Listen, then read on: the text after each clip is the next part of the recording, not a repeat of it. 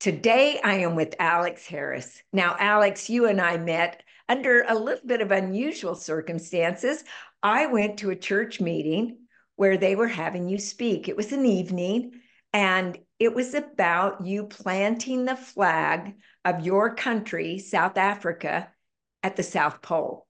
Well, of course, I was intrigued to hear you speak, yet I didn't get enough when I heard you speak. I literally went up afterwards and said, Alex, it was so great meeting you. Would you mind coming to our home where my husband and I could actually ask questions of you? Because I loved what you had to say. I wanted to know more. You had lit a fire inside of me to help others. You made goals sound so easy under the harshest condition. Now, before we go into what you're going to share in Nashville, I want to explore who you are because you are an extreme athlete. What mountains have you climbed and reached the summit of? Well, sure. Mountains were a big part of my first half of my life, let me say.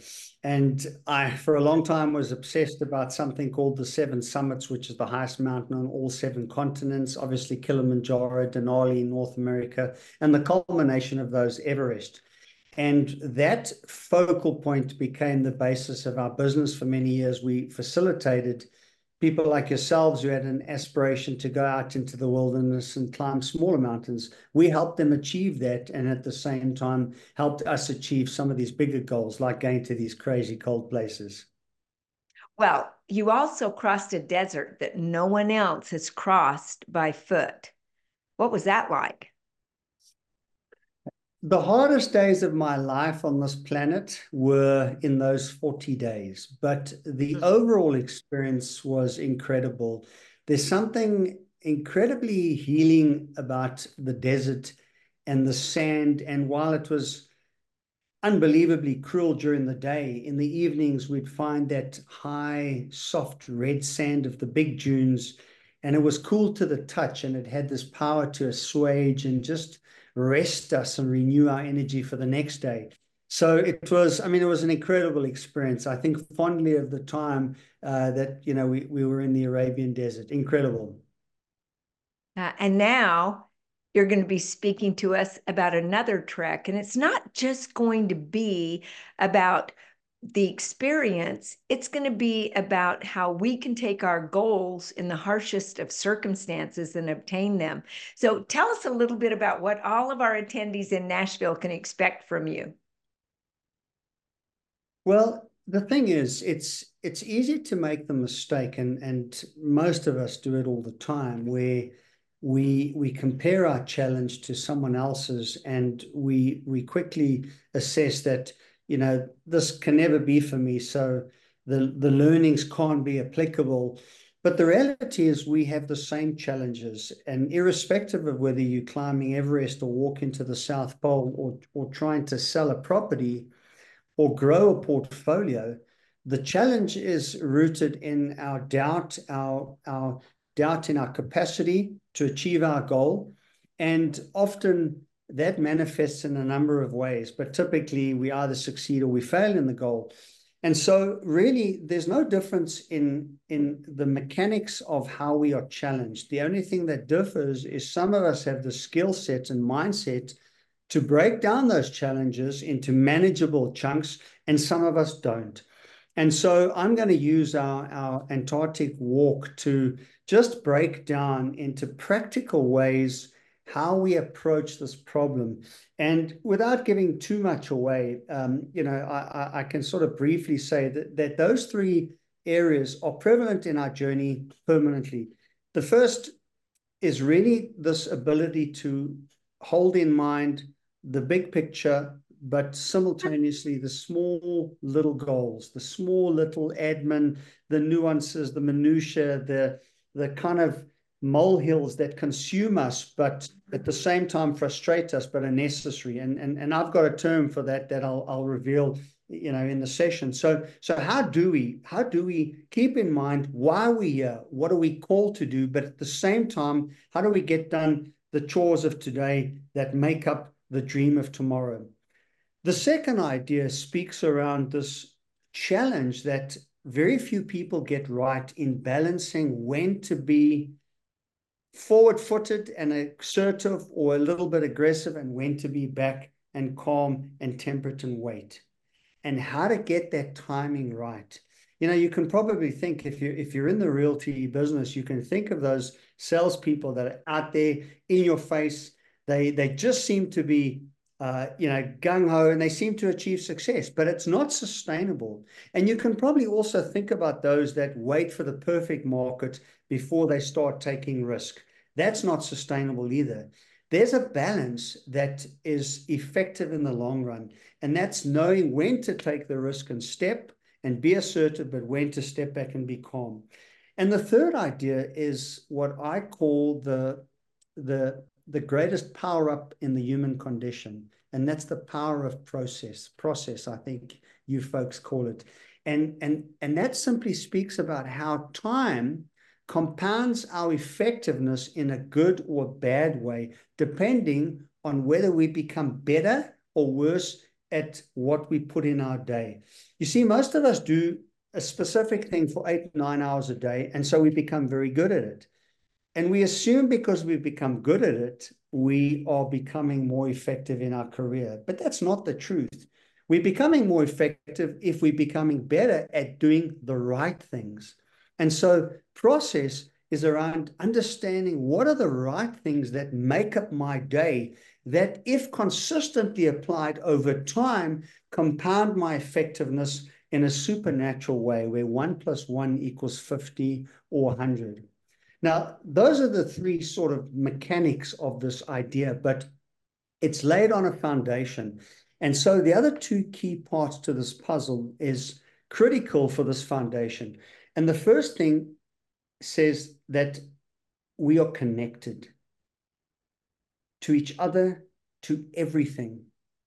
And our ability to immerse ourselves in this profound belief and idea that we are all actually connected augments those three skill sets.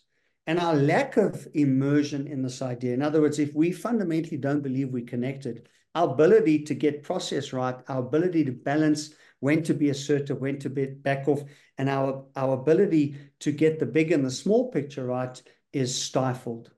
And the second part of that foundation is trust. Because if you truly believe you're connected to your team, to those around you, to the bigger picture, it implies that you have to trust. And so on that platform of trust and connection, we build the three skills that allow us to take an impossible goal and turn it into something that's not only manageable, but believable. If we don't believe something, it doesn't matter how much you hear, how much you read, it's never going to happen. Well, we appreciate it because, I know you're crossing, we call it the vast ocean. You call it the pond, right? You live in a country that I've visited and absolutely love. The people are amazing. It's South Africa. And I do know that you say process. And for us, you changed. You said process. Now, we do have some Canadians that will be coming to Nashville, and they say process as well. What you demonstrated, though, is that you're always adapting to the people you're speaking with, adapting to the environment you're in, adapting to the conditions, harsh or good, that you're surrounded by. And the thing that absolutely just captured my attention was how you took goals and you made those goals as big as they were, because it was a big, hairy, audacious goal that you had. And the way you made it so simple, every single attendee will be able to take this big goal that they have for their life and to understand, not just chunk it down, to understand how and make the impossible possible. You give hope to people. I'm so excited for everyone to hear you speak and just to meet you, because after all, how many people have you met that have climbed all 7 of the highest summits, have crossed Antarctica by foot, have crossed a desert on foot? Now you're doing bikes. Tell me about what you're up to now. Well, I think if your posture in life is one of being held by something greater than you and not having to try and hold on all the time, then you're open to new direction, you're open to new seasons, and you're open to change. And so with kids and a growing family, my risk profile has changed. So I've become more reluctant to head to the big mountains. And so I'm still fundamentally an explorer. That's how God's made me. In my DNA is this desire, almost an obsession, to unpack the world and my place in it. And so all of that is now shifted in the direction of racing mountain bikes. I do a lot of ultra endurance racing, so really long races like the Tour Divide in the US, which is from Banff in Canada all the way down the Rocky Mountains to the Mexican border, 2,000 odd miles.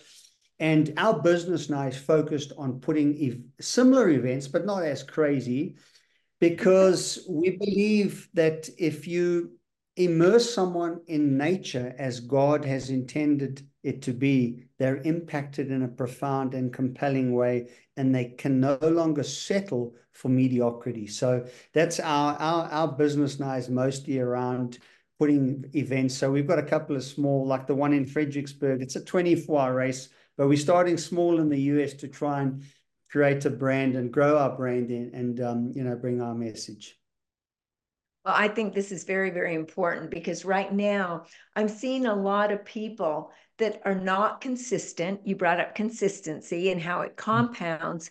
I'm also seeing them hunkering down in that comfort zone, which brings mediocrity and status quo, which I don't even know if you absolutely have ever even uttered those words, mediocrity and status quo, because it definitely doesn't describe your life. I know that the people are going to be just as hyped as I was when I first heard you. And even though they're not going to be able to have you over to their home, which we ended up talking about Star Wars and everything just as much. And how is Luke, by the way? Yes, indeed. No, my family as well, but I remember that fondly. Thank you. Well, It was just a fun. side story in realtor and that business that, you talk about people hunkering down, and it's your mindset determines what you see, whether you're in the bunker or whether you're out and you're looking, because I see this as a key opportunity. And there aren't many times in our lives when such big opportunities come along, but you have to be prepared.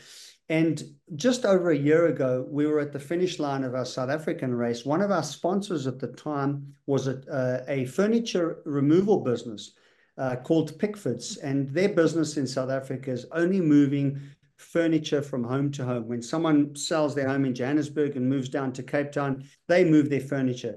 They were our logistics sponsors, so they moved, they mobilized our water points and our race villages. But standing on the finish line, chatting to my contact there, he made a comment that currently, for every one truck of furniture that they are taking from Cape Town for a family up to Johannesburg, they're taking 7 from Johannesburg to Cape Town. Now, just think from a realty perspective as a marker of how markets are going to shift. Now, a year later, we know that the house price in Johannesburg, it's a terrible seller's market. No one's getting their price. Everyone's lowballing. Not everyone, there's a glut of people moving down to the Cape and out of the city to the ocean. And yet a year ago, there were strange little markers that would have hinted that, hey, if you're in realty, watch out, because 7 families to 1 are moving out of Johannesburg.